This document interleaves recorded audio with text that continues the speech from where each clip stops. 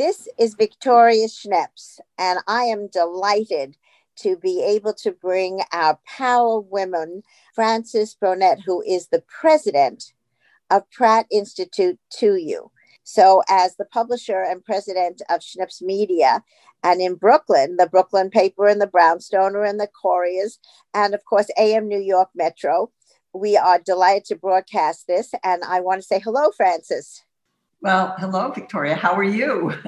Well, we are pivoting in this crazy pandemic, and I know you are too. But let's go back a little. I wanted to hear about your roots and who potentially had been your mentors in your lifetime. Would you share that with us?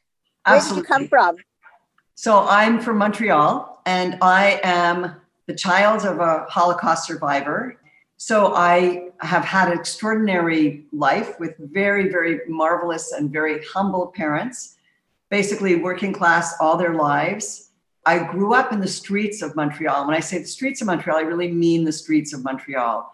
My parents obviously thought Montreal was the safest place in the universe, and they could let me go at 5 years old and be part of the whatever culture existed in the streets. So my parents were working. I always, when you ask me the question about who my mentors were, I can tell you they were not your traditional mentors. I learned from my first and second grade friends whose parents might have been more educated than mine. My father only finished second grade and my mother didn't finish eighth grade. So I had friends whose parents were teachers. I learned how to study from them. I said, I'm going to have to figure out what the best strategy is here. So as a very young child, I actually looked for those who were more educated, more informed, had a kind of genius that I didn't have. Now, I had parents who believed in education. I had an incredibly nurturing environment. So that was present. But I learned a lot from being outside my own domain. It's hard to believe today that person, a little one, 5 years old, and you could go on the streets and navigate it. But that was the way it was, right? It was the way it was. I was working. By the time I was 8, I had a paper route with a group of friends. By the time I was 9, I was babysitting. In my neighborhood, mothers were 18 years old, 9 years old. 9-year-olds were thought of as perfectly good caregivers for infants. I would say that probably wasn't the best idea, but let's say all those children have grown up and are healthy today. So do you have brothers and sisters? I have a younger brother who also is an academic. He's a college professor as well. So it is amazing that the two of us emerged out of our household. I think the idea that the only thing you can carry with you is your brain, right? You carry that with you wherever you are. And I think that was present in our family and the culture of the neighborhood as well. Yeah, I think that has a big impact. I'm a big believer. You certainly start with your DNA, which is unique to you. And then the environment around you kind of helps mold that clay into the person you become, right? Yeah, and I continued that way. When I got to high school, my friends had parents who were very, very active. They were very civically engaged. They were politically engaged. That was not what I heard from my own family. So I inserted myself in those families. So I didn't have mentors in the traditional way, somebody who saw on television or somebody who was a huge force in the world. These were local forces that I could literally be immersed in their environment. And I think for me, community, the relationships have always trumped anything that would be individual.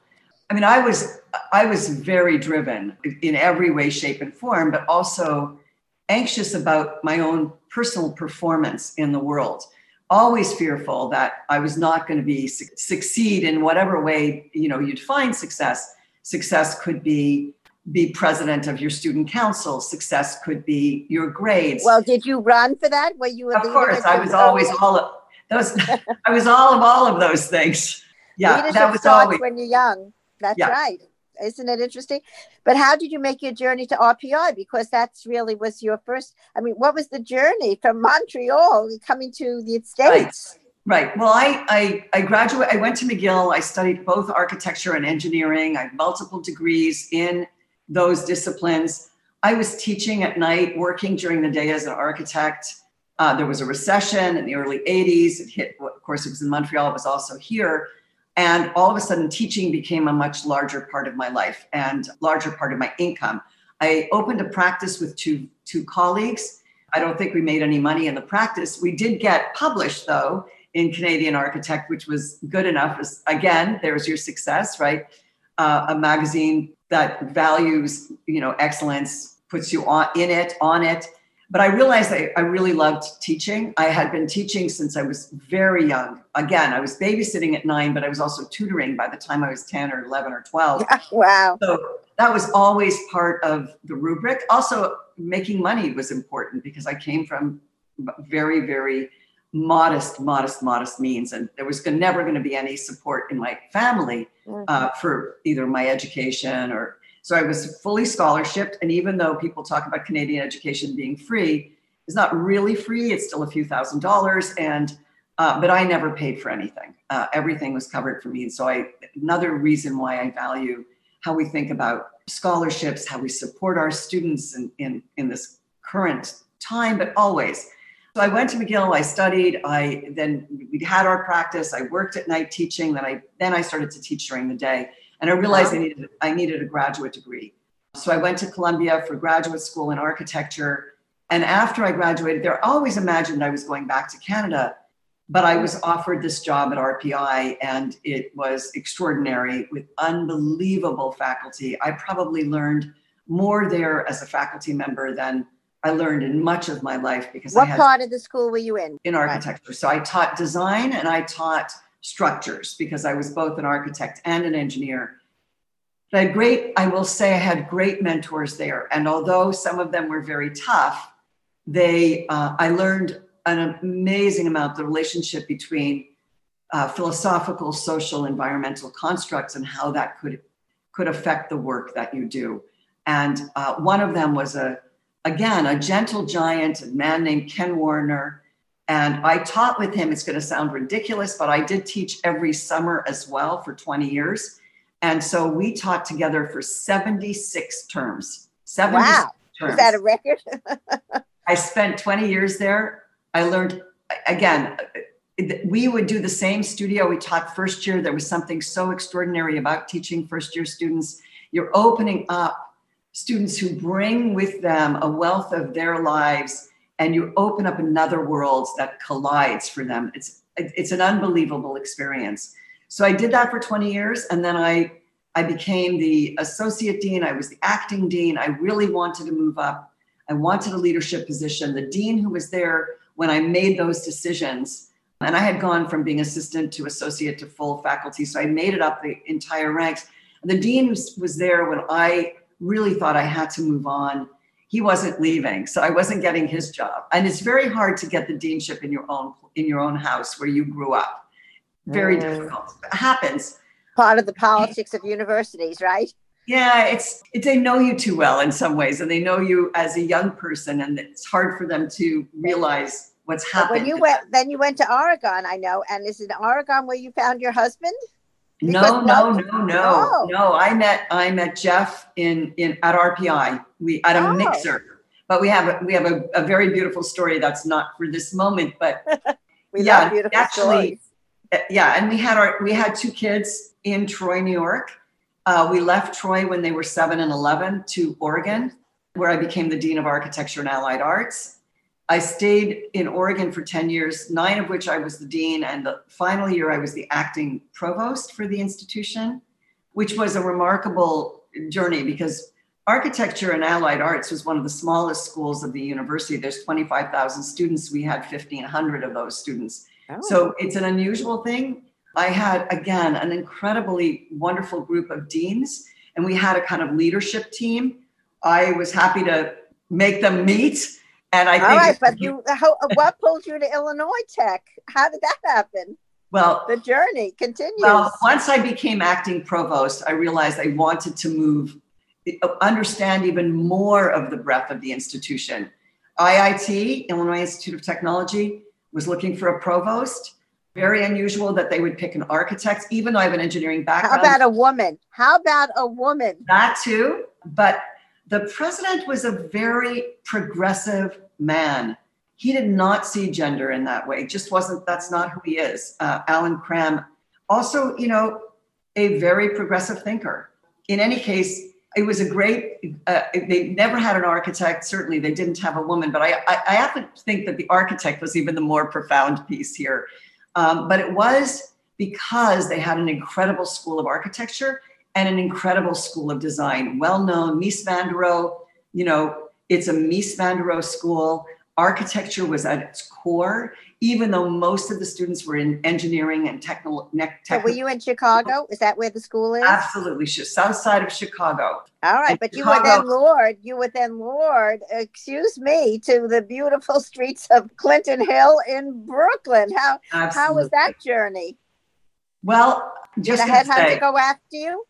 They did. I wasn't interested. I had only been at IIT for a very short time. I don't think, you hardly make a dent in a couple of years, but how could you not want to be at Pratt in New York City at this time and as president? It was just too seductive. A dream come true job. It sounds like you were custom made for it with all the experiences and being across the country. And I think Pratt really does have an international student body. Talk to us a little bit about Pratt's mission under you and your leadership there. So Pratt's mission has been really robust and significant from the day that it started 133 years ago. It was about taking the local folks and building people into a professional class. And Pratt, from its very get-go, we're talking about late, 19th century, brought in people of all colors, creeds, genders, everything from the beginning. It's such an extraordinary model where it was thinking about, engineering, domestic arts. Everybody could be here. Some of the first, I think it was the first woman dean of engineering was at Pratt in the middle of the 20th century. Unbelievable. So what do you think got you the job? Because with all due respect, it had a great leader for, was it about 2 decades? Over 2 decades. Yeah. And then he chose to leave. And I know as a leader, you want to make your mark. Tell us a little bit about what your vision is in these coming years. Well, I think my vision is a collective vision. I'm going to come back to things. What are the leadership? Your leadership. My leadership is about often listening to the ground, right? What was I thinking about when I came to a place like New York? Well, Tom Schuette, who had been the president for 24 years, had built an extraordinary institution. He had made it from a local institution into a global brand. That's what his legacy was. And in fact, he did it with somebody who we just lost, Judy Aaron, who was our vice president for enrollment management. Amazing team. Beyond that, of course, all his vice presidents and his deans, his faculty. But it was really about building this community, right? And what I always say the same thing. And when people ask me what I wanted to be when I was 17, I said I wanted to be the head of a think tank. Well, what is a president but the head of a think tank, right? So I'm in that situation. What vision? Right, there you go. I don't know if I knew what a think tank was, but I can tell you what I knew was I knew how to recognize in my colleagues, my friends, my peers, who was smarter than me. Mm-hmm. I knew how to bring them together as a collection that something greater would happen if they knew each other. Well, that is exactly what an institution of higher learning is about. Is my job is to clear everything out of the way so that people can do what they do best. Is, recognize the genius around you, make space for that, and unbelievable explosions will occur that are both controlled, that are rigorous, that open up, that are ways of seeing the world that are totally prescient. One of the great- I have to interrupt you a little because, I do ask in my interview with you about what advice you would give. And, it's tying in with what you just said about how you see your role with what advice you would give people. Absolutely. In terms of leadership. I would say the same over and over. Take every opportunity you can. One of the economist friends of mine said to me, you must always minimize maximum regret. Oh, wow. Say that again. That's minimize maximum regret. Take chance. Take the chance. What will happen? The worst thing that happens, you make a mistake and it's all in the recovery. It's never the mistake. We all have to make mistakes, but every path is an amazing journey. And, it doesn't, in fact, we all know you could partner with this person, you could partner with this institution. they're all marriages of some sort. It's what you bring to the table together and build together that's relevant. It's not what you bring alone. So as long as there's enough of the chemical elements, you don't need them all. You will create them. That's absolutely, what will occur. You have to listen to everyone. You have to be ready, which means that you have to really approach all the work that you do with rigor. You have to take it seriously. You have to do the work well, because you respect people who do that work well, and they respect you back when you do that work. Well, I think that's a wonderful guidance. And, you skewed right into the other word I wanted to have everybody hear that you said was you've got to listen. And so I've been listening to Frances Burnett, who is the president, the very esteemed, prestigious Pratt Institute in our beloved Clinton Hill section of Brooklyn. Thank you so much for your time. This is Victoria Schnepp signing off till next time. A power woman for sure, Frances Burnett. Thank you for your time. Thank you, Victoria.